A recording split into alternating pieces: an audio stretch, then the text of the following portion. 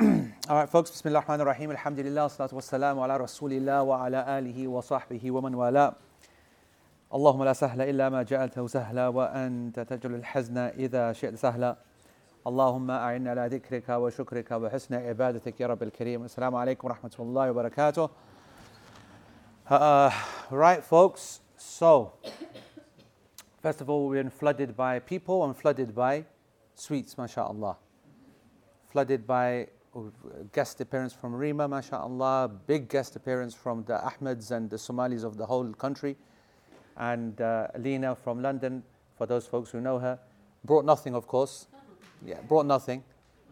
Brought your phone, she brought her phone, but which, by the way, is a major achievement that she brought her phone, because she dumped it in one city, went to Mecca, left it in Medina, and left us to run around for it. So that's a miracle. Anyway, alhamdulillah. Rayhan is visiting from Bradford, and he can come again. Yeah. So he's bought things. Usman, this is what you do when you come to a dars, okay? First time, all right? You bring sweets. You know what I'm saying? You bring. Look at this. So what are we saying? Shazad, wait. Not bad. Who's going to be here? No, we can't do that. We can't have the girls diving all over the place. Yalla, pass that to them. Yalla, boys. Sorry, man. All right. Listen, this is too much, yeah? Honestly, we're already got diabetes before. We have to hide these, yeah, for next week or the week after or whatever. Listen, save me the, what's it called? In fact, why have I sent that to you first? Bring it here. Bring it. Normally I need to do my own, yeah. This ain't Bangladesh, bro, it's Pakistan, okay? Yeah.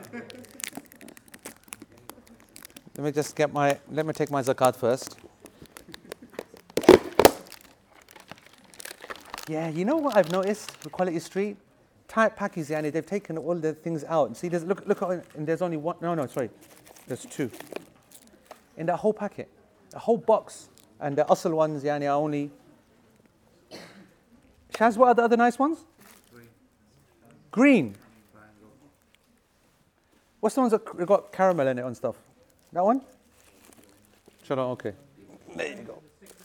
Huh? Pennies and the sticks? Pennies and the sticks? You know, the pennies and the sticks are literally the only ones that get left behind. Put your hands up if you take the pennies and the sticks. Nobody. All right. Yeah. All right, folks. Today's going to be some fun. We're finishing off the issue of what happens when a person comes late to the salah and whether we should wait for that person. And then we get into the good stuff, whether women should be in the masjid at all or not. Whether we kick them out or whether they have a right to be there or whether it's better to be there. So girls need to be nice today. Otherwise we're passing fatwas. Right? We're passing fatwas today. All right. So last week, Shazam, okay. So the section that we are on is in the Arabic. أيوة. ويسن لإمام التخفيف مع إتمام وتطويل الركعة الأولى أكثر من الثانية ويستحب انتظار داخل ما لم يشق على مأموم. And then today, وإذا استأذنت المرأة إلى مسجد كره منعها وبيتها خير لها is his claim. So, the translation of today's section, that it is sunnah for an imam to lighten the prayer whilst keeping it complete and to make the first rak'ah longer than the second. We've done all that. It is recommended to wait for the one joining the prayer as long as it does not cause a problem for the followers. We started that last week, yeah? We've got a bit more to finish on that. And then the big stuff is if a woman seeks permission to go to the mosque, it is reprehensible to prevent her. However, her house is better for her. All right? That's the text that we're going to be covering today. We're on the bottom of page 199. No, we're not. Where's our start part? Oh, yeah, it is. We're at the bottom of 197. put on the portal, Shaz. So we're at the bottom of page 197. And we spoke about the whole thing about how a person waits for another one in the prayer. We spoke about, you're hearing a guy come in, you're hearing the door, you're the imam, and should the imam delay? Right? That's what this whole discussion is about. And we also said that when you delay, when you hold your position, elongate the prayer, you're doing it in different ways as well. Right? So sometimes you're doing it before a person has actually even come into the prayer. Right? So before the prayer has even started. Right? So you're looking around and you see, is so-and-so here? And then you realize he's not there. So then you say, let's wait a few more minutes. Now, as I said, that's a controversial one. Should anyone be given that kind of status? No, not really. But we said if we saw a benefit, then we'll consider it. All right? The second, so that was the first one. Al-intidhar qabla dukhul fi salah. So this is waiting before that person has entered, before me as the imam have started the prayer. So I'm just waiting. Then I'm saying, let's forget it now, let's start. All right? The second category is al-intidhar fi al-ruku'. وَلَا سِيَّمَا فِي آخِرِ رَكْعَةٍ. The second category we're going to speak about today is delaying in the ruku', which is the most famous one that we all know. So I'm the imam, and I've gone for ruku', Allahu Akbar, and everyone's gone into the ruku', and now I'm hearing people coming through the door. You saw the kids today, they were going on for like half an hour after the thingy, right? Walking, ow. If Abdul Ghaffar was in the ruku', he'd have to wait how long? For that whole train of people to go by? What was it? 30 seconds? 30 seconds, it was continuous people going by. So it's a judgment call that you got to make as an imam. Do I carry on waiting? So what do we know about this chapter or this section? That if it causes a problem for the people who are praying, then it's not to be done. According to how the imam puts it, he goes, it is makruh.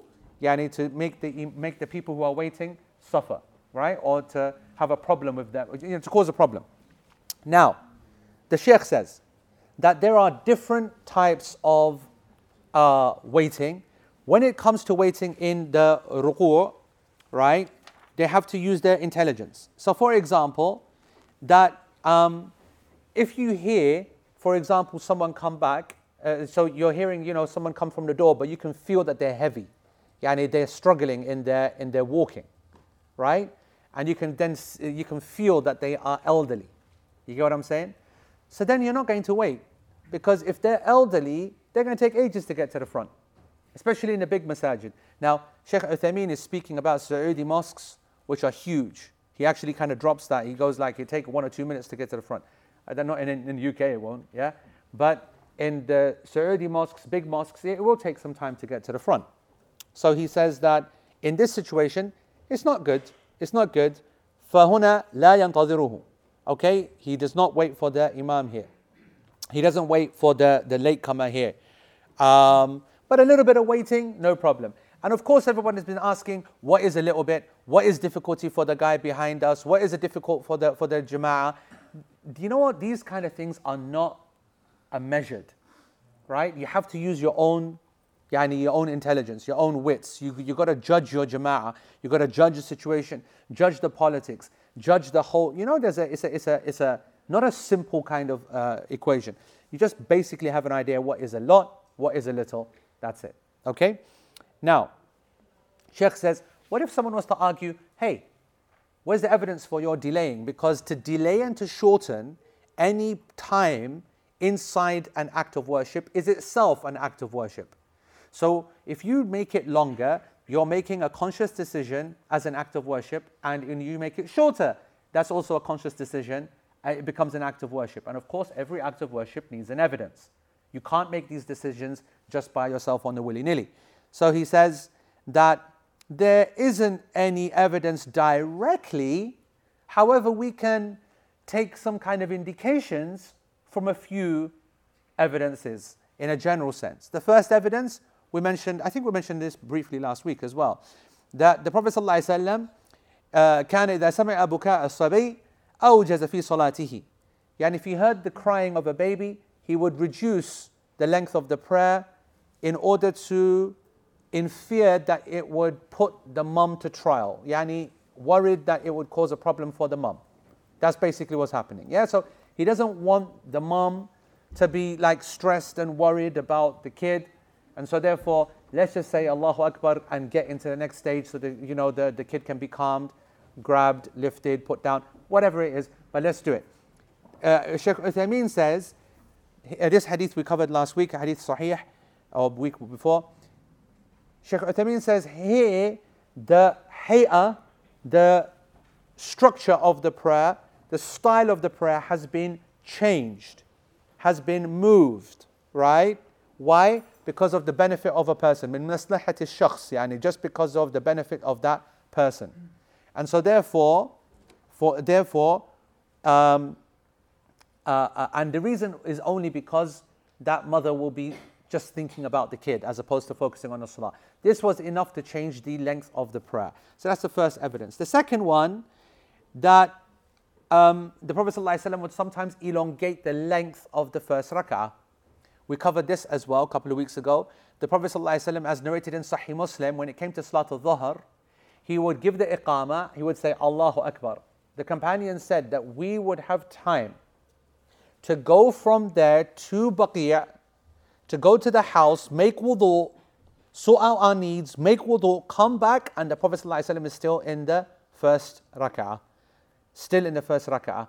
There is, now that's the end of the hadith. There's no commentary given by the companion or the others. However, when the scholars spoke about this hadith, what's very interesting is that they all said the same thing.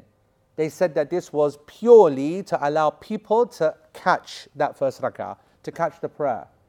Now that's interesting, and again it shows why context is important. Because when you read that hadith, it doesn't necessarily mean that he's elongating it to allow people to catch it. But he is, because unlike our working day, that's pretty much the end of the working day, quote unquote. People have been really busy doing their work, starting early, lots of action, etc., etc. It's a hot part of the day. People are now going to go and freshen up, and there's not going to be the attendance. If we're going to be strict, we're not going to have the attendance of the normal kind of day or another prayer. And so he's lenient in that issue in order to maximize the people to attend. فإن المقصود بهذا أن يدرك الناس الركعة الأولى. That the objective behind this was so that people would be able to catch the first rak'ah, which again indicates that it's not just about catching the prayer, but to catch the first unit is something which is excellent as well, right? What if two people were to walk in late and make a row at the back? I don't know how that's linked to this, but yeah, we can ask questions like that at the end, inshallah. Third, the third evidence is how the Prophet ﷺ, as I explained last time, elongated the second rak'ah of Salatul Khawf. We gave the example that when the prayer at war is being done, the first rak'ah is a certain length and the second one is a little bit longer. And that is also done for the benefit of those fighters that were left behind. So again, in all three cases that we have, a change in the structure of the prayer is being done to benefit a group of people. So therefore, Shaykh Uthaymeen says, I think it's okay. In fact, I'm even okay with saying that it is recommended even to elongate your holding position in ruku' to allow some people to join.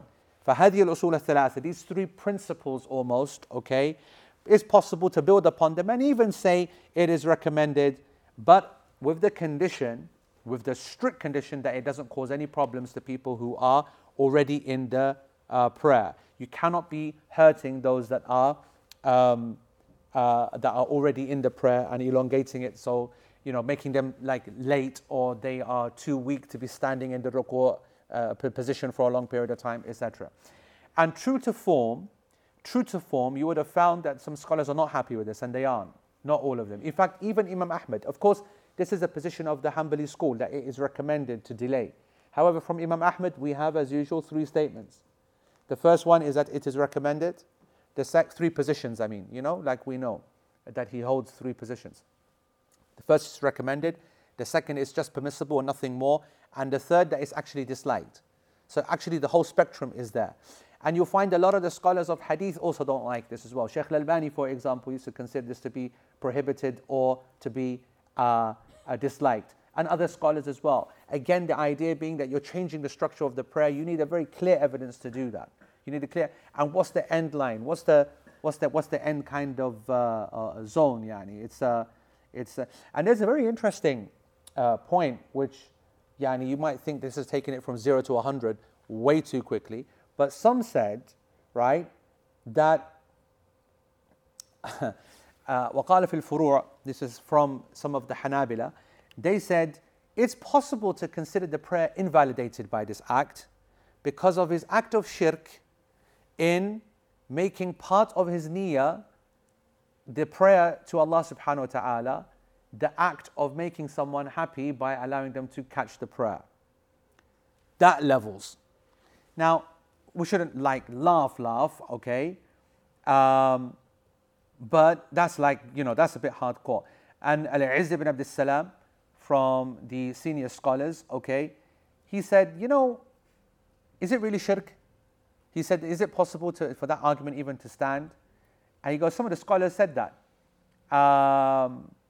And we say, no, this is not shirk at all. Actually, these are two good actions that are being performed by the imam. The first one is to help another person to get into a ruku', and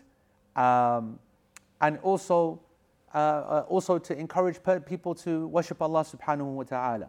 So personally, I've got to say that I do think it's a slippery slope. You've got to be careful, like I spoke about this before. But do I think that it is makruh or it's haram? No. I think it's permissible, but you've got to have your wits around you and not get played, because you can get played, and you can also start thinking a bit too much. As I said, we mentioned a couple of weeks ago, one of the problems when you even as an imam, and an imam normally has less kind of, if you're talking about waswas, right? If you're in a prayer, the one who's standing there doing very little, being led by another person, has got more, what can I say, nothingness to fight. The imam, not because he's better than the rest, but because he's so stressed and he's making sure that he gets the prayer right, has got less, if you like, right? I can take that I can say that from personal experience. You're just, focusing so much, got to make sure I don't get the numbers wrong, got to make sure I don't get the wrong numbers wrong, okay? And, so you're busy in all other kind of stuff. Throw this on the old kind of shoulders as well. Shall I wait this long? Have I waited long enough? Is the people all here yet? It's just a headache. You start chatting to yourself. Did I do it too much? So you got to be careful. All right. That's that.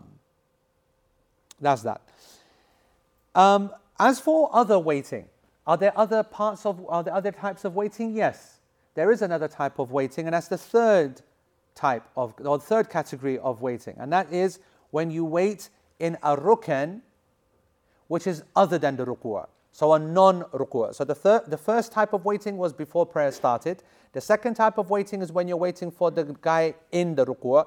And the third is when you're in a rukn that isn't the ruku', like the tashahhud or like sajda, for example.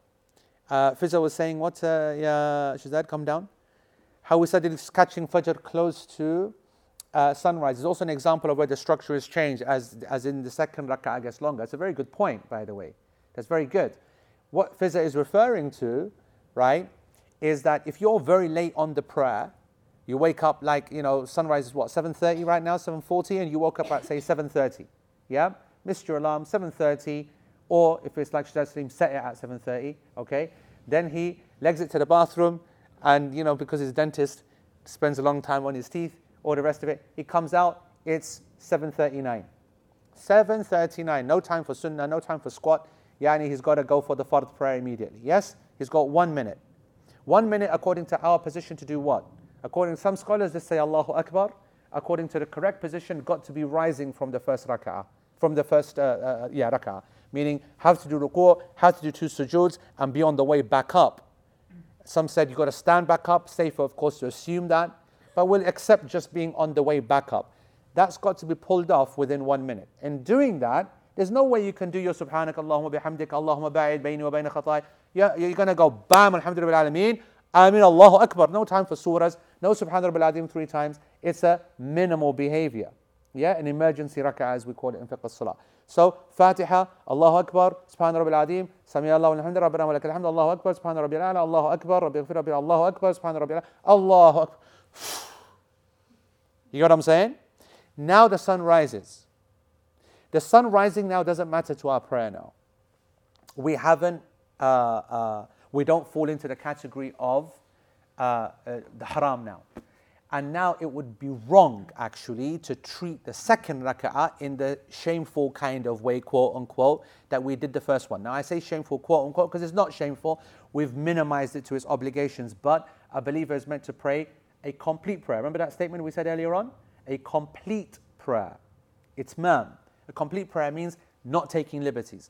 And so now you would make it longer. Now, what Fizz says is that's another example. Now, actually, the interesting thing is that the scholars disagreed on that, right? They disagreed on whether the elongating of the second raka'ah itself is a legal required act. It's an example of what scholars would advise people to do, but would you actually do that? Would you actually, do you have to do that? I don't think you have to. I'll make it clear. I don't think that you have to make it a second raka'ah longer, but I would feel that you've taken such a liberty by waking up so late and praying so short with the first one that you should. And that goes to show that I think that there is some space in this kind of elongating and waiting and doing a few things with the prayer in order to help other people. I think there is some space. Selma asks, bring it down, Shaz. Could it be argued that it goes against the essence of salah and khushu' to be focusing on the congregants coming and going inside the salah? The baby crying was loud in the hadith and could not be missed. It's a very good point. The truth is, that everybody is being disturbed by people going in and out of the prayer.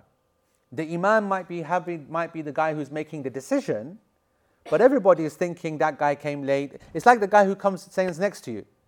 And what if I tell you that not only do you know everything about the guy next to you or the girl next to you, but also two down as well? When they, for example, don't get up after they've come late, you're the one who turns to them, well, I hope you are anyway, and say to them, by the way, you need to get up, right? Because you missed one rak'ah.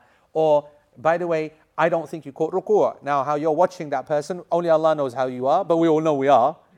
And we see when they come for their ruku', whether they make it or not. And when we see them make a call, we're like, You know what I mean? Everybody's making a judgment on that person's, but I don't know. I don't think you made that, but obviously you think you made it. You know what I mean? So you're making that judgment. So we're all being disturbed by people coming late, which is a reminder that nobody should be treating the jama'ah lightly. The jama'ah is a responsibility, it's a skill, it's a discipline, having to come early and then having to come earlier when there are situations like right now. Cheetah is a very good example, right?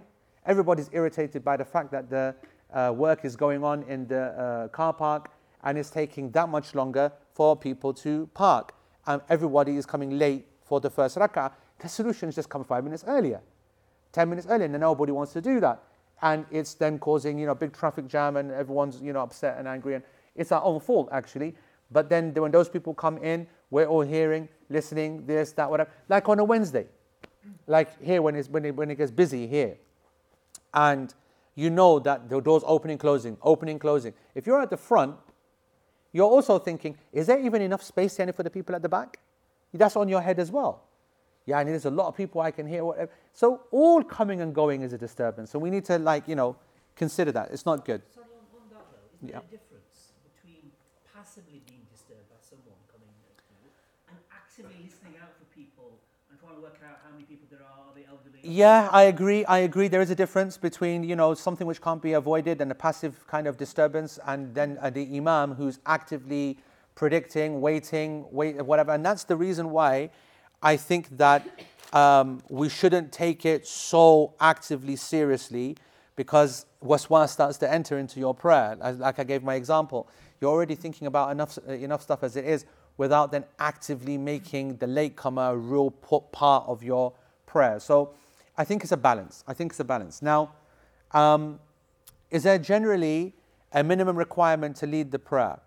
We'll come to that. But on this, okay, actually I'll answer this because this is relevant actually right now. You know, people focus on hifz of the Quran, which is good. Because فَلْيَأُمُّكُمْ أَقْرَأَكُمْ فِي كِتَابِ اللَّهِ, the Prophet ﷺ said, so let you be led by the one who is most aqra in the book of Allah. Aqra means the most qira'ah, linguistically. In meaning though, I personally prefer the translation of the most versed, aqra'akum, the most versed in the book of Allah. Majority of scholars translated it as the most memorized. Yeah? Some translated it as the one who has nicest qira'ah, or perfect qira'ah. And some try to combine it, whatever. I personally think that the best English translation is without doubt the most versed. Because when you say the most versed, you're kind of saying, you're kind of making an indication to the recitation, but not so much. But you are more heavier in your definition as someone who knows what they're doing. When you say someone's versed, you like they're a scholar, right?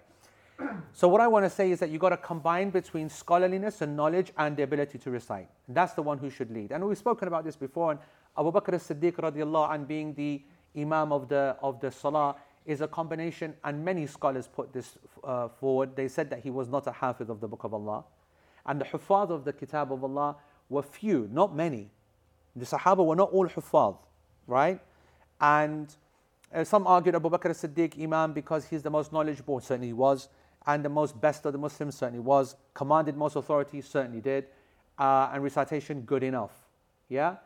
But then you could argue back and say, well, no, really, the Prophet ﷺ had already made him a position of authority and they would never have considered going against that. So it can be argued. Anyway, the point is that you need to consider more than just... That's difficult because the Prophet ordered Abu Bakr to lead the salah. Exactly. It's difficult to put Abu Bakr as an evidence when the Prophet ﷺ has already made him an example and led the prayer. The counter argument is Abdurrahman bin Auf also being chose to lead the prayer. And Abu Bakr as-Siddiq, they said, was present. But I'm with you. That's two different times, isn't it? Some said, and some said that there's no evidence that he wasn't there. Like I said, there's back and forths in that. But in principle, I want to say that common sense dictates that you've got to have a guy. You can't just have a 5-year-old who recites the whole Quran by heart, right, completely, which there are out there, leading the prayer. Jama'ah, wanting to make all these decisions. How's my 5-year-old kid making that decision, bro? You know what I mean? How's a 10-year-old kid even? And so that's why it's okay as a one-off, Taraweeh here and there, whatever. They can recite, they got hifz. But when it comes to leading Jama'ah, it's something else. It's not just nice recitation. It's knowledge. It's also confidence. It's also happiness. The people should be happy behind the imam. This guy represents us. You know what I'm saying? He represents everything about us. He's everything that we aspire to be. You need to be proud, happy. The deen of that person. If I put that person forward, imam is a big position. It's a big position.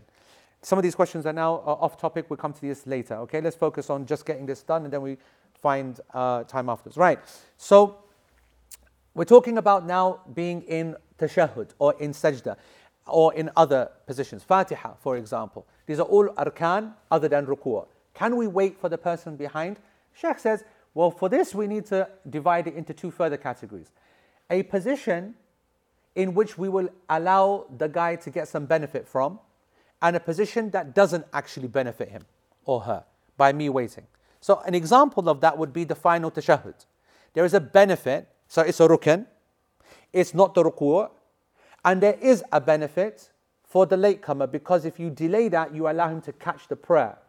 If you just finished on time and said Assalamu alaikum wa rahmatullah, then the guy's missed the prayer entirely. Whereas if you elongate it a little bit, we've given a guy a good chance to get the prayer. That of course is based upon the opinion that you can catch the prayer if you just get into the salah before the salam. Because what's the other opinion? Have to catch raka'ah. You have to be in that final ruku', right? And if you miss that final ruku', then even if you catch him in a sajda or catch him in tashahhud, there's no jama'ah for you. The jama'ah is gone. So that's a well-held opinion. However, as Sheikh says, if we go by the author's own opinion and the Hanbali position that as long as you catch it before the salam and kabbara qabla salami imamihi lahiq al-jama'ah. That's the statement of the mu'allif, all right, the author, the Hanbali position. Whoever says Allahu Akbar before as, right, of the imam, not the turn, the statement as, okay, says Allahu Akbar and the ra has finished before the a of the salam. The salam, by the way, don't forget, is a statement, not a movement. This movement is a sunnah, the statement is the obligation. So as on the imam's behalf is the end of the prayer. And if you say Allahu Akbar, if you're on a, then you haven't entered. If you've said Allahu Akbar, the first ra in the reverberating of the ra, which isn't correct anyway, then you've entered the prayer. And so therefore, this scenario, there's a benefit for the guy, so we'll wait. It's good to wait. The second scenario is, Sheikh says, and also there's another benefit, and that's that the guy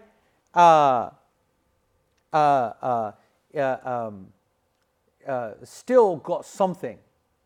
Yani, still was part of some kind of moment, even if you think that he doesn't catch the jama'ah.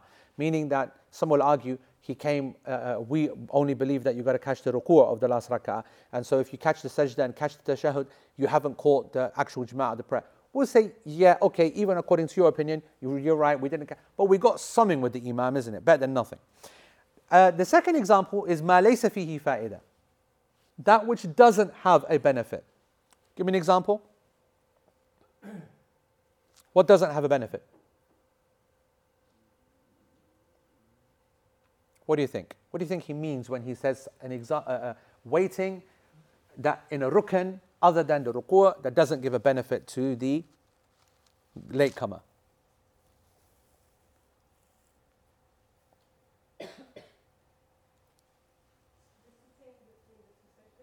The sitting in between the two sajda. Why? Because if you're of the opinion that you have to catch the ruku' to catch the rak'ah, you can wait. So I just sit there waiting, there's no point. Excellent. All right? So Juwayriya said that, for example, the seating between the two sajdas. In addition to that, you can say the sajda in the third rak'ah. You can say the second sajda in the third rak'ah. You could say all of these. None of them are going to actually benefit anybody. He's already missed the first rak'ah, for example. If you're in the sajda position, or you're in the seated position between two sajdas, whatever happens here, elongating does what? Just irritates people, right? And that guy, he's already missed it. I mean, whatever happens, you're going to stand up. He's going to catch you in Fatiha anyway. He's going to get the next rak'ah anyway. So there's actually no benefit, defined, clear benefit for the guy who's coming late and you're in that position. All right. Anyway, if we are going to wait, two things must be considered carefully. Again, we cannot cause a problem to some of the followers, right? We can't be causing a problem to them. Even if it's like a bit selfish, even if it's a bit kind of weird. So he gives the example, he says that there are some people that will just become irritated, and even though they haven't really suffered so much, only because some of the people, he's quite strict and he goes, لَيْسَ عِنْدَهُ مَرُوءَةٌ. He has no chivalry. He's not a man, basically, right? وَلَا يُحِبُّ الْخَيْرَ لِغَيْرِ. He doesn't like any good to be spread to other people. Yani he's got no charitable nature to him. Yani just chill, bro. It's like 10, 20 seconds extra on your salah. So that's one kind of thing you've got to be careful about. Even those people, they have the right to complain. Even those who are selfish, right? They have a point. And then the second one is that you've got to be careful that you don't elongate it so much so that the whole rukn becomes longer than the previous one. Right? The arkan start to go out of order. You can't make it crazy kind of imbalanced. Okay? Sheikh said, some scholars said that absolutely not allowed to wait at all in the prayer. At all, even in the last ruku' of the last rak'ah, not allowed at all. You can't change the prayer for anybody. Sheikh Uthaymeen says, however, the correct position is that it's allowed. I think the class position also is that it is allowed. Okay? It is allowed, and not something that should be treated very carefully. It's a nuclear option. You've got to be you got to be careful. And Sheikh says that in terms of causing a problem to the people, is that something makruh or mamnu'? Is it something which is hated or something which is absolutely haram to cause a problem? Sheikh says actually the correct position is not what the author has said that it's makruh, but rather it is haram to make this a problem. And he said the example is the hadith of Mu'adh ibn Jabal radiallahu anh. You know, when he went and he led the prayer and he elongated it, and the companion came out of the prayer, was so angry, came to the Prophet ﷺ, said, you know, this guy, you know, you sent, he led the prayer, made it so long, messed us up, we had to leave the prayer. Prophet ﷺ became even more angrier, got Mu'adh and, you know, reprimanded him significantly for that. And then he told him that whole point about, you know, don't do that to people, and behind you there are this. And so from that point of view, if you are causing difficulty to a person behind you by you elongating the prayer unnecessarily, clearly that's a haram area, not a hated area. This is a serious issue. You've got to be careful. And he makes a really interesting statement, which I'm not sure if I did last week or not. He goes, what we gather from this author's statement, adding this point about you can't cause harm for the people, is that therefore there is a ranking. And the first priority are the people who are with you, and second are the people who join later. So it is good to elongate the prayer to give them a chance to show their importance, but who's controlling their importance? The more important people who are there. If they are not going to be happy with it, you don't do it, which means that there's a ranking. And that indicates also how important it is to get to the first rows of a salah, to be early to salah, to hit the takbiratul ihram with the imam, that everything, as-sabiqun as-sabiqun, those people who are first, those people who are foremost. That is always the case in this deen. All right, and Allah subhanahu wa ta'ala knows best. After the imam has gotten up, that's just, after we got up from ruku', that rak'ah is missed too. Correct. Any of these kind of areas in which the job is done now, he's going to join the prayer late anyway, there's no point in elongating. All right, so then the final statement in this lesson is, and if a woman or the woman واستأذنت المرأة إلى المسجد كره أو كره منعها. If a woman seeks permission, and when a woman here is being mentioned, then it means al-baligha, meaning that who is post-pubescent, okay? And even though it's meaning here, obviously all women, even if it's less than, but then the point is if it's a girl, you know, what does it even mean? So when she seeks permission from her guardian, then then Sheikh says, if she is someone who is married, then it's her husband and her father or her brother or her uncle has no authority in the presence of the husband, right? So she has to seek permission. We'll come to these points in a minute. Let's just deal with this issue here. This is an important part that people don't realize. We cover this a lot in Protect This House, that a woman, when she gets married, obviously before marriage, she has the wali for the marriage, but the wali for the marriage is just an extension of actually the wali of her life, who is her father, the one who is protecting her and in authority over her, controls the key aspects of her life. Obviously that control is limited to that which the Sharia allows.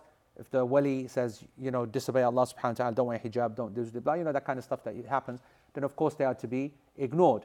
But it doesn't need to be, you know, ignoring them in a way of creating a bigger problem, but you might need to be cute about it and work out a solution so that Allah subhanahu wa ta'ala is not disobeyed and you don't mess up the situation that you've got in front of the person who is ultimately caring for you, providing for you, and you all know the politics of that.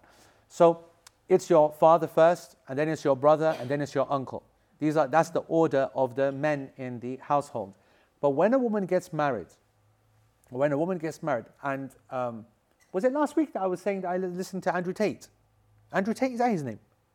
What's that guy's name? Andrew Tate. Tate. The guy, you know, the Romanian bloke.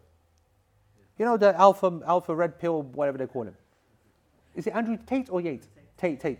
So I was watching the recording of Piers Morgan's interview with him.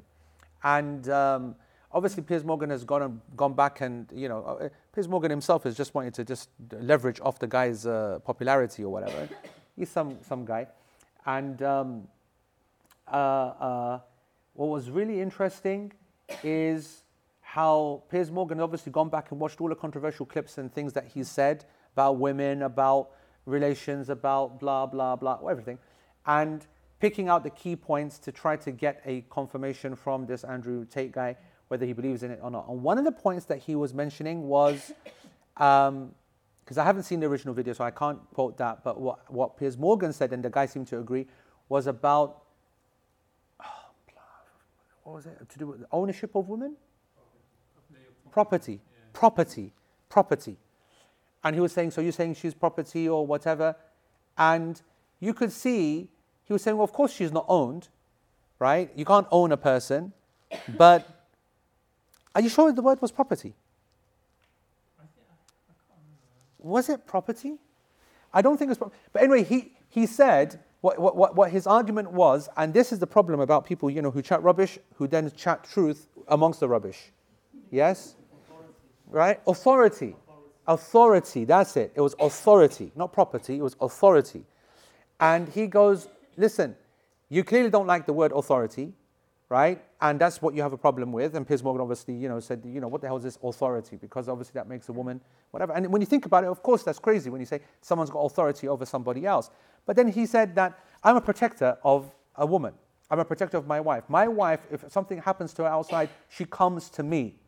She wants me to help her.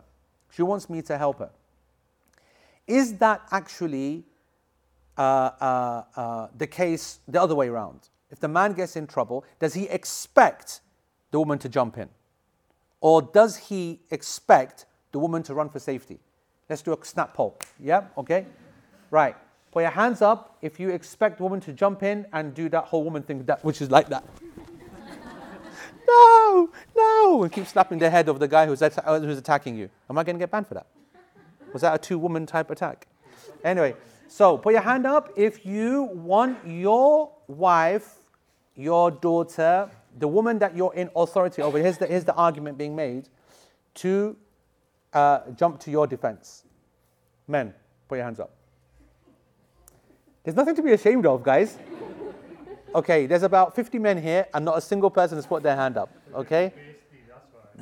Yeah, exactly. Listen, this is not about embarrassing. Okay, I'll do it, okay? I'll do it on behalf of all of you, all right? All right, now put your hand up if you just want her to run away and not get hurt or something. Okay, half. So what the other half you would want to do then? So what the rest of you packies want? Then tell me.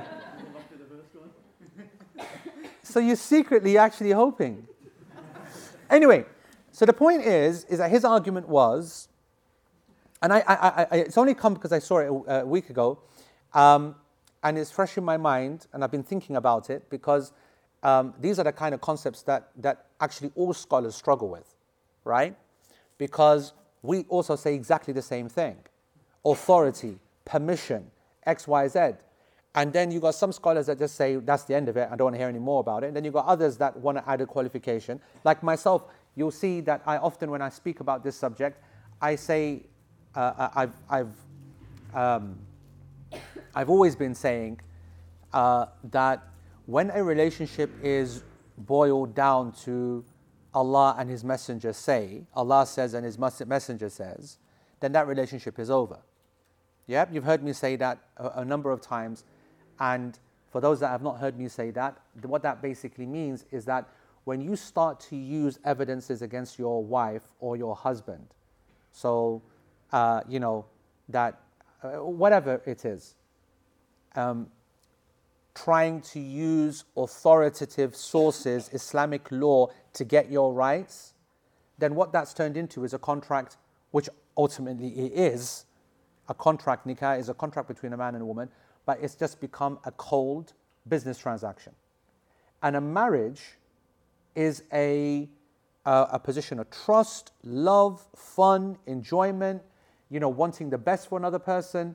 When you want the best for another person, by definition, you are sacrificing your own want and desire and needs. By definition. By definition. You can. I just want you to know this. Yeah, this is something which is really important for those who are either married or not married yet. It's not possible that you want the absolute happiness for another person and you will get your happiness. It's not possible. You get these people out there that, make out, or others make them out to be the best husbands or the best wives in the world or whatever. The reason that they're the best husbands and the best wives is that they are taking pain and sadness and swallowing it. Because the classic example is a woman going out. A woman going out, for her, is the most important thing, after a month or week or whatever, but she's not been going out. Kids, this, that, cooking, house, blah, working, blah, blah, blah, blah. And then, you know what? It's just, first of all, she's been told it's not allowed. Secondly, she's not being allowed anyway. Third, she just hasn't even got the time to go out. If she gets a girl's night out, I guarantee she's having the time of her life. Like, take a boy's night out and multiply it by 1,000. Yeah? You get what I'm saying? Now, you might be that guy that, of course, she's got to have a night out. And 100%, man, I have my night out. You should get your night out. Knock yourself out. Go and have a great night. You'll be like that for the first time, and then the second time, and then it happens again, and then that's when, like, what the fish is happening here, bro. Yeah? And you will then feel it. You will feel whatever that feeling it is, whether it's lack of control, whether there's some material loss for you, whether there's some material, or when I say material, I mean tangible, a tangible increase in work that you have to do that you wouldn't have had to do if she had been at home, etc., etc., etc. What I'm trying to say is that there is always going to have to be an acceptance of some kind of loss to yourself. Now, the best of the people, the Prophet ﷺ said, are those who are best to their wives, which by definition means the people who are willing to take the most amount of loss, tangible loss. Tangible loss here, by the way, means doing the washing, for example. Or it could be that you're having to cook when you hadn't planned on cooking. Or it might mean you having to spend 10 extra minutes doing something which you know that if you had just asked your wife, she would have said, it's over there. By the way, I read today, I don't know if it's true or not, but it was on Twitter, and the guy said that 13 months ago, my wife said to us in the family, it's the husband speaking, that we're going to have a box, and you're going to put $5 in each time that you ask me to find something that you can't remember where it is. 13 months later now, we just bought a Ford Explorer with that money. Madness, bro. Ford Explorer, big Jeep that, Lala. And it's true, bro, it's true. It's just a thing. I don't know if it's laziness. I don't know, it must be. Ben can't be that stupid. Or maybe they can, yeah? But I mean, it's just an example that when a woman's around, for a man, it's a whole different ballgame. I don't know if it's so much the other way around. I'd like to think that they feel more stable, more comfortable, more confident, whatever, whatnot. But the other way around, there's absolutely no doubt about it. A man's life changes when he knows that a woman is there. Completely different outlook. Shout out this, get an answer back. Shout this out, get an answer back. You know, it's a different game. So the question now is, when a person then has a scenario where a woman is going out or whatever, okay, or needing to go out, there is in Islam actual restrictions. There's actual restrictions. But the fact that there are actual restrictions should not make a person believe that a life can continue in a normative fashion whilst there are restrictions. And then actually what we're finding out is that some of these restrictions are far more stricter in the eyes of the people than they actually are in the eyes of the law. And this is a good example, the one on the issue of the prayer. Okay, so let's look at that. But back to that point of the protection, that Tate guy, he said that if she's coming to me to protect her, then she's accepting I have authority and I have power and I have everything. Just that act in itself. So it doesn't matter whether I say we have authority or not. That's what the reality is. And yes, I believe we do have authority as well, right? So these are the difficult, as I said, issues about how you word them, how people get offended about them. But in reality, the world operates like that. And when they try to challenge it, they often come up as hypocrites. When those kind of people, men or women, try to kind of, try to be woke or politically correct or whatever, they're normally the first ones to break it by doing something inadvertently which is against what they're actually calling for. And I'm sure there are many examples.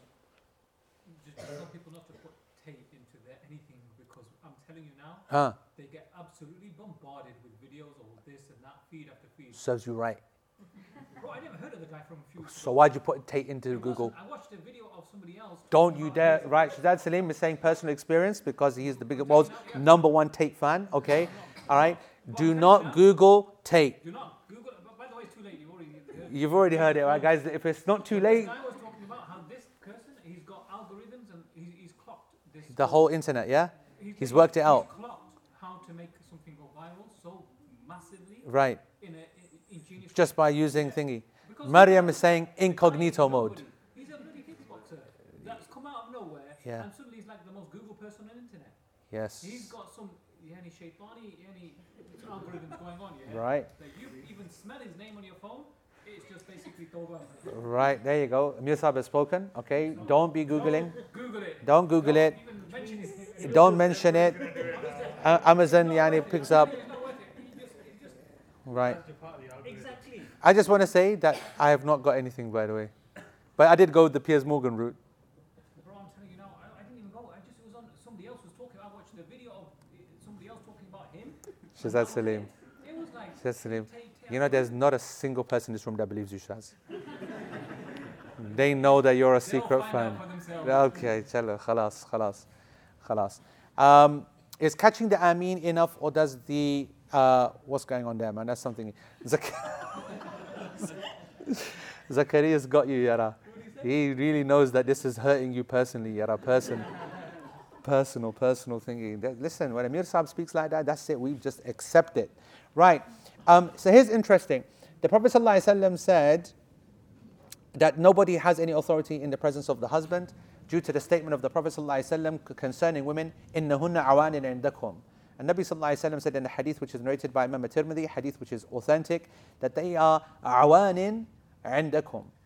Now, to try to translate this is tough, but look at this, yeah? عَوَانٍ, Sheikh says, is al-awani jam'u aniya. Awanin is the plural of aniya. And the aniya وهي الأسيرة, prisoner.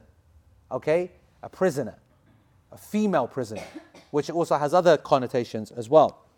وَلِأَنَّ الزَّوْجِ سَيِّدٌ لِلزَّوْجَةِ. So already, Shaykh Uthaymeen has already put the table straight out. He's saying, the Prophet ﷺ said that she's a prisoner, so that's the first thing. Then secondly, what about her husband? What is he called in the Quran and Sunnah? So in the Sunnah, the wife is called a prisoner, and the husband is called what? Allah subhanahu wa ta'ala tells us in Surah Yusuf, and when he describes the moment that Yusuf alayhi salam is struggling with the wife of the king. وَأَلْفَيَا سَيِّدَهَا لَدَى الْبَابِ. All right? And that when they get to the door, the whole grab the shirt, grab the door, they meet who? They meet her, وَأَلْفَيَا, her husband. That's the translation. But the word is Sayyid. Sayyid means master. Right? So he didn't say zawjuha, or, you know what I mean? He didn't say her husband, or her man, or her guy, or her whatever, which are words that have been used. That's important in tadabbur, by the way. That's also important in tadabbur. Remember we said as the rules of art, alternative random tadabbur, when you're coming across an ayah, don't think about what's there, think about what's not there. So Allah used the word Sayyid, could have used husband, could have used king, could have used a third party phrase to not connect it to her, so could have just kept it, and could have then used the words connected to her man, her husband, and so on. But he didn't. He wanted to make a point that he is her master. So we can see that already actually marriage establishes a master-prisoner relationship. Now you might say, hold on, what's this? I thought we were getting married, and what the hell's going on here? And the truth is that these are phrases which are descriptions of states. Now, it doesn't matter whether you like the language or not. That's the reality. That's the reality in that if there is authority, then whether you call him your husband or your master, it doesn't matter. We choose the word husband to avoid any unnecessary angst. And likewise, whether you call her wife and the freest woman in the world, when you are in next man's house, you're a prisoner, bro. Unless you have got your husband and said, listen, you're living with me because you live in a shed and I've got a proper house, right? You've immediately reduced your prisoner يعني one level, right? When you are earning more than my guy, you've already reduced that in a positive way? No. Yani, will all of this help your marriage? I'll tell folks this many, many times. No man, whether he says it 100 times to your face or not, can handle a woman who earns more than him, comes from a better position, bigger house, this. Men can't handle that. Call it disaster, call it weak, doesn't matter what you call it. It's a reality, right? Authority is something which a man craves, and maybe the only thing that he craves, all right? Whereas a woman, it's not that important for her. And yet when she's got it, she doesn't get the benefits of it, if you like. Because ironically, she's earning more powerful, comes from a better family, got the house, he's living with her, etc., etc. And still he has the right to say, like Sheikh Uthaymeen is going to say, that he can prevent her from going to places in which he believes, this is the problem, that there is harm to be caused to the marriage as a result. You might say, hold on, it's subjective. It absolutely is subjective, and that's the problem. That's why judges have got to get involved. That's why, and my point is what? In Protect This House, what is my message on these facts? What are the facts? Sheikh says that if she asks to go to the masjid, she must go to the masjid. And we're going to explain why, because the masjid is something that, it's a place that people offer worship, and something which is important for men and for women, which we're going to establish now. So you got to give that to her. By definition, other than the masjid? No. That's what the author is saying. So if it's other than the masjid, you can prohibit her. And that's in line with the hadith. Also, Shaykh Uthaymeen goes further. If she says, I'm going to the masjid to check out what's going on, or I want to get a break, or I want to go and study a lesson, he can prohibit her. And that's technically correct. That's the father, the uncle, and the husband, if she's married. But if it's the salah, you can't prohibit her from the salah. And we're going to give some examples of why that's the case. All right? Now, that's the facts on the ground. Now, if women are thinking, why is that? It's a general thing. It's the idea that men completely fall apart when women are not around. Men completely fall apart when they feel that they've got no control. Men completely fall apart. And it's their problem. There's no doubt about it. But that's the facts. As for women, they need to be aware that they are a walking fitna. And it doesn't matter whether they realize that or not, refuse to accept it or not. It's another fact. Allah subhanahu wa ta'ala is the one who created you, not you. So Allah knows. So these things which are in place, which are backed up, of course, by the rules of hijab, jilbab, niqab even, the ayat in the Quran of stay in your homes and be restricted, etc. The fact that the man is hunter-gatherer and the woman is the carer, etc., etc. All of these basic tropes that people don't like, these are facts. Muslims have no problem with it because we only care about what Allah says, not about what the PC brigade and the woke brigade and whoever has a problem, what they say. But sometimes even our sisters and even our brothers don't understand it. And I think that what is important is that whether we understand it or not, no marriage or no family can survive if you keep implementing these. The fact that they're there does not mean that they need to be implemented. The fact that the husband has the authority does not mean that he has to show it. Okay? And I give the example of, this is the same as going shopping. What? So she's going to turn around and say, can I go shopping? Can you imagine? Can you imagine every time that your wife wants to go and drop off the kids? Technically, she has to seek permission to go and drop off the kids. Bro, you're the one who's benefiting from her dropping off the kids. She has to come to you and say, sir, can I drop off your kid? Do you know what I'm trying to say? Technically, that's the score. Who does that? Who does that? Right? So it's a balance. It's a balance, right? That a woman's got to use her brain. Man's got to use his brain. There are times where a man, just needs to let go and let women do their thing and just trust women, that they have the aql to not do something silly. And women need to be also the same, that they realize that there's a situation, there's a situation here right now where I've got to make a judgment call. Probably best that I do seek permission because it's not the norm, what I'm asking for, what I'm about to do. It's not the normal kind of request. And so I think I will just check and ask permission. And it's that balance. Like if you look at Aisha radiallahu anha, you see that that perfect balance. Sometimes she's, very cautious around the Prophet ﷺ. Other times she throws caution to the wind. So the famous hadith that the last time I spoke about was in Birmingham. Ilmfest was the last public event before COVID struck. Was the Prophet ﷺ going to Baqiyah, right? Going to Baqiyah, and in the middle of the night, Aisha thinking that he's up to some no good, right? And so while he's gone and he's actually just making dua for the people in Baqiyah, Aisha is like, where's he going? Behind all the things, checking, whatnot, and then realizes that he's in Baqiyah. Her theory that, there's some woman or ex or whatever it is, one of the wives, extra time, whatever it was, has been dashed, and then she sees him turn around, legs it back, right? Now, there's some interesting corollaries. The Prophet ﷺ prodded her in the chest. He was not happy with her at all, right? That she did that. Question, was he not happy at her thought, or not happy at her going out to Baqiyah, which is not close, right? Without permission, in the middle of the night. And you can't say, oh, you were there. Well, hold on. She tried absolutely everything to make sure that he was not there. Right? It wasn't like she was feeling safe because she was spying on him. Radiallahu ta'ala anha. The Prophet ﷺ accepted her reasoning to go, accepted her question, and didn't reprimand her for going into the graveyard. And what I'm saying is this balance, and you see the opposite other times. So she is a prisoner of sorts. There's no doubt about it. If you're a father of a daughter that's married, you know immediately that she's a prisoner. Whether she accepts it or anybody else accepts it, you know, that's it. Once your girl's married, that's it. You can't do anything. And it's a horrible position to be in. Horrible position. I think I told you guys that in our culture, and Arab culture, we don't attend our daughters' weddings. Yeah? It's not very, I don't know whether unfortunately or fortunately, it's not very well held now.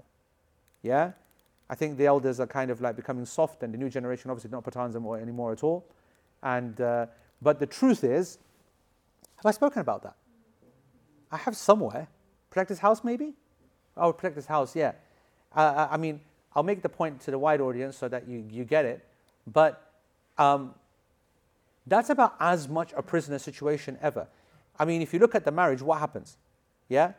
A delegation comes to your house, yeah, of the senior kind of, the mom, dad, whatever, whatnot. We like your hand, the daughter of the hand of your daughter, and you say, okay, and you accept, and you hand her over, and this literally handed over, literally, right? And then they go and they come back with the right flipping hullabaloo, and all these flipping cars and this and that, God knows what, and then she's, you're at home. You're thinking, what the fish is happening here? This is a kidnapping. And my girl basically crying her flipping eyes out because she's been kidnapped. She's been kidnapped. It doesn't matter, she agreed. This ain't Stockholm Syndrome, bro.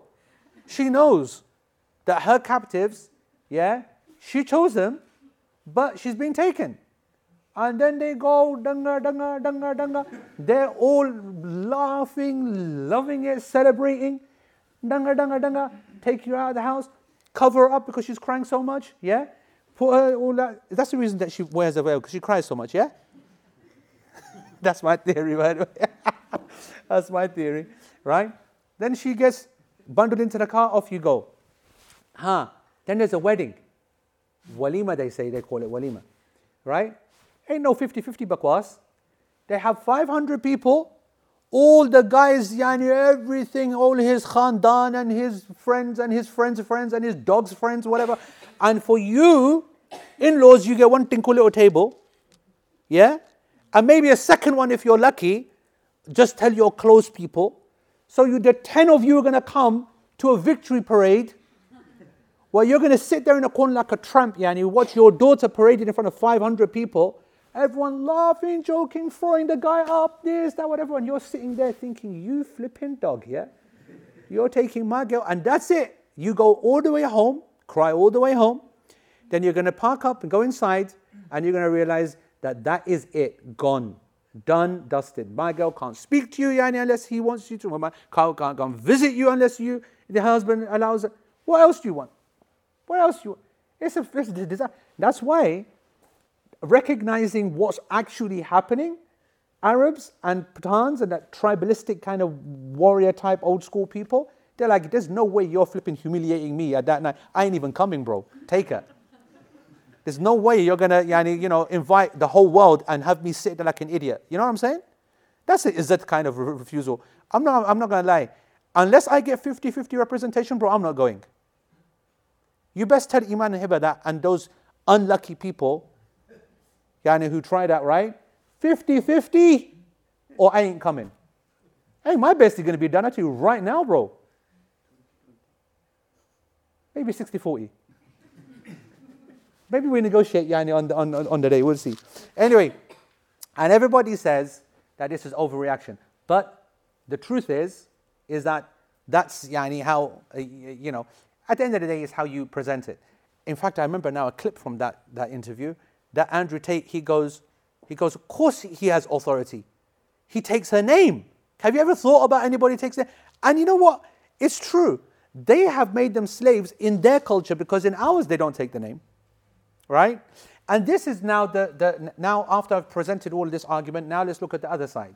The other side will argue actually that there is no prisoner thing going on. Yes, she's a prisoner realistically, but it can never be practiced in real life.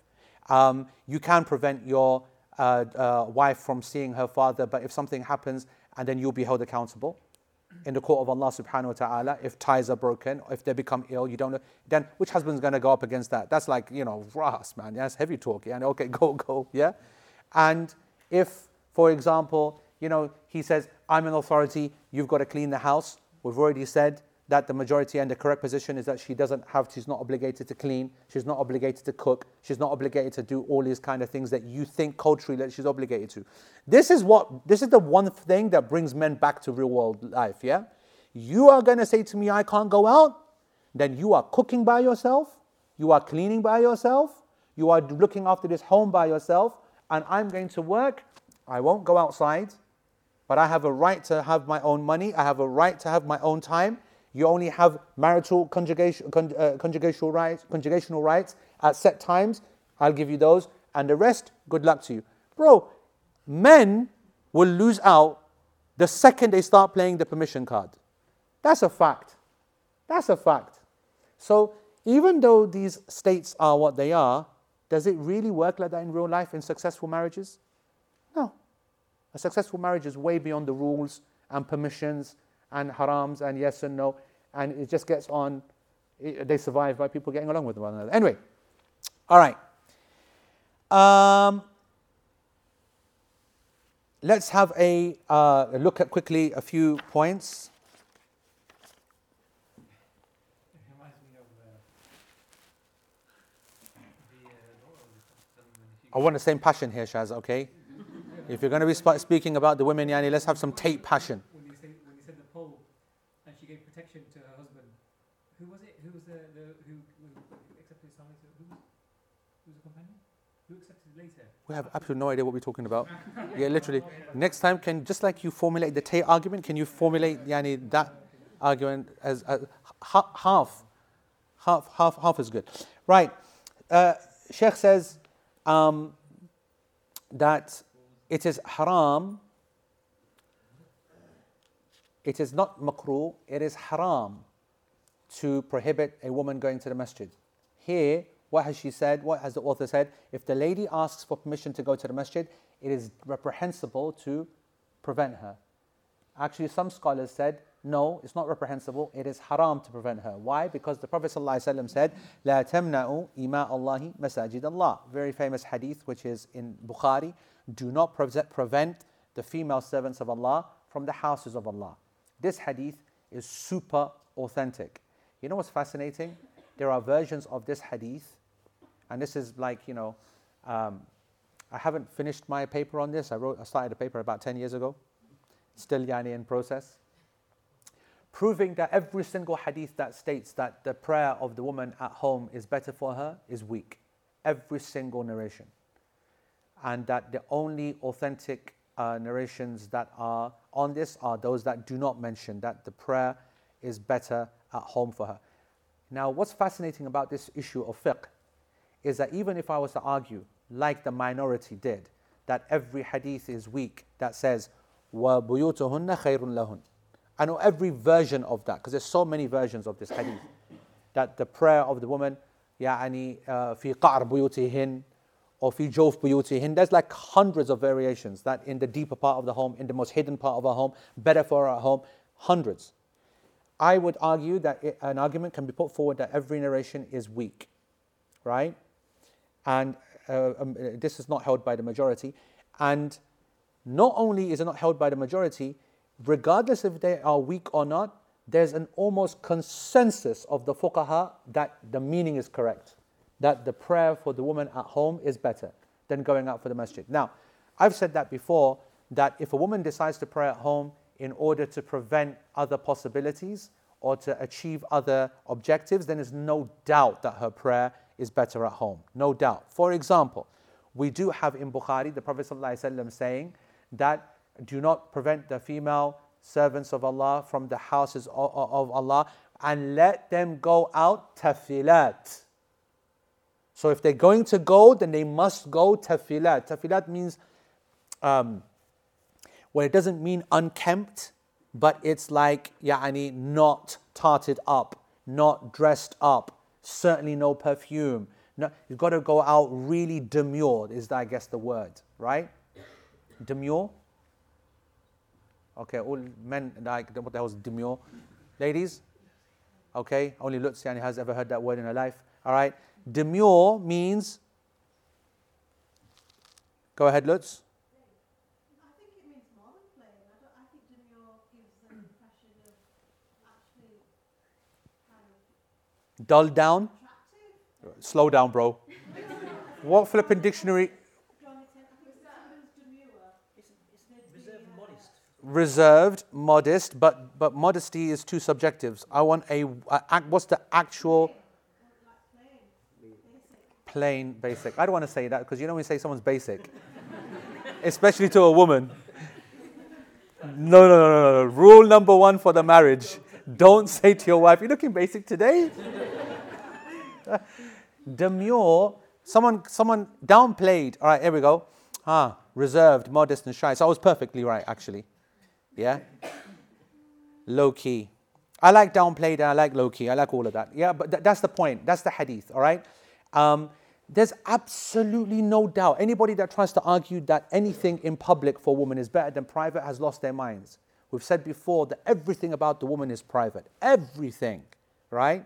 And so obviously praying at home and saying that I'd rather protect my privacy, I'd rather, stay, is according to the intention, they're going to get more rewarded. However, at no point must you say that the prayer in masjid is worse for you, unless you do something that makes it worse. Otherwise, why would the Prophet ﷺ say that the front rows are the worst and the back rows are the best? Why would the Prophet ﷺ have an entrance for the women? Why would the Prophet ﷺ say, this is the section for the women? Why would the Prophet ﷺ say, men do not turn around after the salah until the women have gone? Why would the Prophet ﷺ say, don't get up before the women have exited? Why would the Prophet ﷺ say, do not lift your heads up, women, until the men have got up? All things indicating that women are there, right? So there's a big difference in saying, that the prayer is just better for women at home with no kind of context or no kind of restriction. You know what it is? I don't want to rush this, and we've gone way past our time, and there is some stuff more to say about this. So I think we'll catch that up later. Let's quickly. Next week, 7:50, we'll go to some online regular. Yes. Listen, a couple of things before we take the questions. Okay, before we take the questions, important. The Isha in Cheadle is changing. So it's now going to become 7:30 for the next 6 months or 5 months or whatever. Yeah, 7:30, beg your pardon, not 8 o'clock. So that means, and next week, the lesson is not in Cheadle, inshallah, it's going to be from Makkah, bi'idhnillahi ta'ala. Okay, so no lesson on site here, it'll be online. Starting from next week, therefore, the lesson fixed time online is 7:50. So all of you folks online, 7:50 p.m. Okay, online 7:50 p.m. for the rest of the year. That's until March odd. Obviously for folks here in Cheadle, that means 7:30. Yeah, 7:30 Salatul Isha and then 7:50 online. So that's starting next week. Even though there's no lesson here on site, next week Online, 750 from there on. Okay? Right, let's get on the thingy. Let's go down on the questions. Yeah, this the zina here is perfecting one's appearance for the prayer. So for a woman, it would be properly covered. Okay? Properly covered, proper behavior.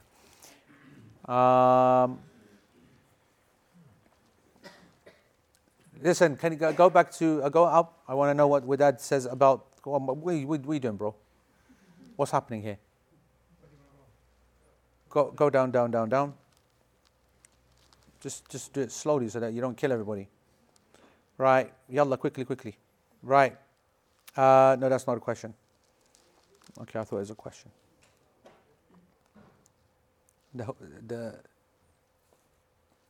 Okay, there's no question. Oh, there is. There's a question there. All right. You know what it is? You've got to sort that out somehow to be able to find questions quick instead of scrolling up and down. And they're doing it via hashtag to make it easier. So there's got... Now, at the end now, when you say questions now, just let me post it again.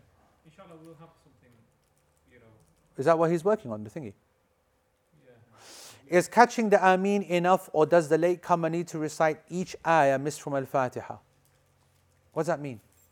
Is catching the Ameen enough, or does the latecomer need to recite each ayah missed from Fatiha? Yeah, you do need to. If you come to the prayer late, you have to recite every single ayah. Every single ayah.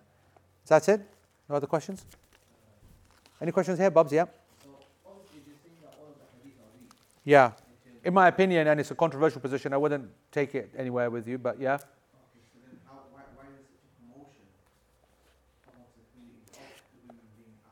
Yeah, no, so there's a difference when I say that the hadith is weak. I don't disagree with the purport of the hadith. I think that most of the time, the prayer will be better for the woman. Most of the time. In a reward sense, almost definitely. Any woman that lets her husband go to look after the kids, for example, and not a shadow of a doubt that their prayer is more rewarded at home. Because they took one for the team, they took the ajr, they avoided any fitna, blah, all the normal things that we know, right? But what I never want to be guilty of is to say to people, to a woman, that if there is absolutely no reason to stay at home, yeah, that to not go to the masjid, that to stay at home is better than going to the masjid. I will not be that person. I can't imagine how that person justifies that position, and also answers, for the lack of tarbiyah, the lack of spirituality, the lack of everything we spoke about a couple of weeks ago, that she will miss out on by not being in a masjid. Do you remember, it was a couple of years ago, I don't know whether I made it public. I don't think I did make it public, but I recorded a video from the female section in Masjid Nabawi. I didn't make it public. Anyone remember that? No? That I was standing at the wooden divider and I recorded a video? Anyone actually seen that video? None of you lot, everyone of you seen it? So I obviously didn't make it public. I must have just released it in a group or something. I recorded a video. It's the craziest thing ever. 2 minutes of women, of just such a screaming sound. Huh? It's our group. Khalas, it's a private video then. Okay. It's a madness. I can't even speak. Like, I'm speaking and you can't hear me. And it's like a flipping jungle and a zoo and everything. Yep. And obviously, when women come to this masjid, you can hear them a mile off compared to men. Now, there's two reactions to this, right? A common reaction and a rare reaction. The common reaction is massive frustration on behalf of men, anger, shut up, shh, blah, blah, blah, blah, blah, blah. Okay? Because it's honestly, it's crazy. It really is. And then you've got the other reaction, which is a much more controlled than a rarer one, which is, you know what? We created this. We are the ones who created this. These women, they've literally been let out of prison. Literally. They don't know what's happened. They don't know, how it works in a mosque. It's crazy, lah. You know what I mean? And they're like, and they're chatting to people for the first time. They've seen, people like, oh, human touch face, real, and they're excited. And, it's crazy. We did that.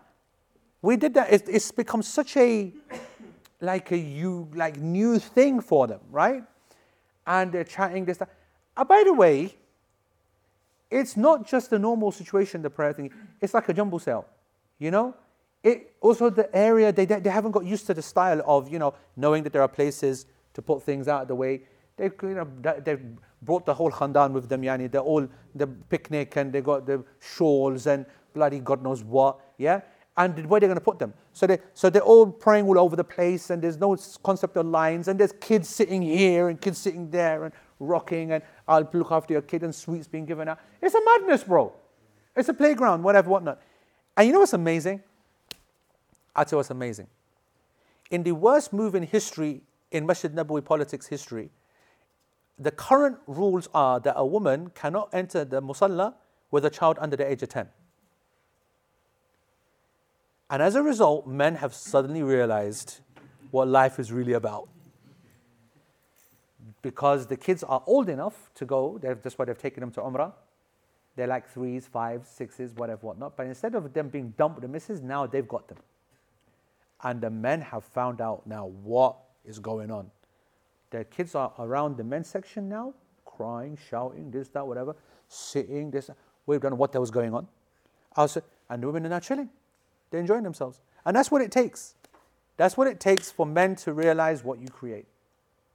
Anyway, I'll say that. The incident of Zainab and Abbas, when she gave protection to him in Medina, was it during the salah or after the salah? In terms of not being attacked? Yeah. That's after. She got up and basically... This is your evidence for women being around, yeah? No, this is my evidence of the woman defending the man. Oh my God, I told you, he's obsessed with this Tate, you know that, yeah? He's literally sitting there making the arguments for Tate and God knows what or whatever, whatnot. Right, okay, last few questions here. I got confused about Fatiha. So you're supposed to say it if the Imam is reading out loud, if you're late. Correct, because you didn't hear it, all right? And you got to recite it if you didn't hear it. But if you don't have the ability to finish it, you do follow the Imam down for ruku'. That's correct, okay? What if two people were to walk in late and make a row at the back? What do we say to them? We say to them, at what point? I mean, if you're praying, you can't do anything, right? Actually, you can. If I'm that person in the prayer line, I will always push against the guy next to me to create a gap. I told you guys before that the Prophet ﷺ said that the best of you are those who are softest in shoulder. You're meant to allow space for people to come. You should be aware of people behind you, but not become so obsessed, that, your whole prayer is thinking about people behind you. Come down, Chief. What if two people, we've done that one. What if she has to take buses or walk far to the masjid? Can he refuse on that account? I think that's an argument. Yeah, I think that is an argument. And that's back to the point of authority, right? That if a man makes the assessment that this is too much risk, too much danger, blah, blah, blah, that's a call that he can make. And he has the right to make it, and the woman has the right to disagree, and he has the right to get a judge to look at it and say, listen, is this fair or not? And the judge makes a call on it. He doesn't need any more drama than that. If a man is worried about the safety of a woman, then that's his right to speak up about it, all right? Is it wrong, go up. Is it wrong for a woman not to go to mosque to pray? Yeah, I think that it is wrong for a woman to say, I'm not going to have to go to them. That's what happens on the other side. I've seen that as well. Women are like, mine is great being a woman, don't have to go to the mosque. You know what I mean? It can get kind of fun, not having to do all the headache of going to the masjid, whatever, whatnot. It's not as fun as people make it out to be. Does the degree of a wife also include respect? As in society, husbands are supposed to be shown more respect by wives than the other way around? That's a good question. I mean, it's a good question. It makes no sense that a woman is shown disrespect compared to a man's respect. But I know exactly what she's saying. I don't know how to answer that. All I know is I could never say that you can actively disrespect your wife. But I do recognize that culturally women are fawning over men all the time. And it's part of their culture to fawn over a man. Is there a different word that I should be using? You know what I mean, right? What is the correct word? Absolutely fine. Jazakumullah khair. Is it the class position that if you catch the last rak'ah before salam, but after ruku' you catch a salah, it is thana. But for second rak'ah and third rak'ah, you need to catch the ruku' if you want to catch those units, correct? Okay? They want to catch the ruku', so they start praying at the back of the hall instead of walking to the front. Yeah, this is not good. This is not good. The Prophet ﷺ told the Sahabi, I forget his name now, to not do that again. Okay? Some scholars said that it was praying alone in the line, but it was actually this act of going into ruku' and walking. That is not something to be done. And with that, we call it. Jazakumullah khair, guys. Barakallahu feekum. Inshallah, I'll see you in Chido in 2 weeks. I'll see you all online next week, 7:50 p.m. UK time. Subhanakallahumma bihamdik. Ashhadu an la ilaha illa ant. Wa astaghfiruka Allahumma wa atubu ilayk. Wa assalamu alaykum wa rahmatullahi wa barakatuh.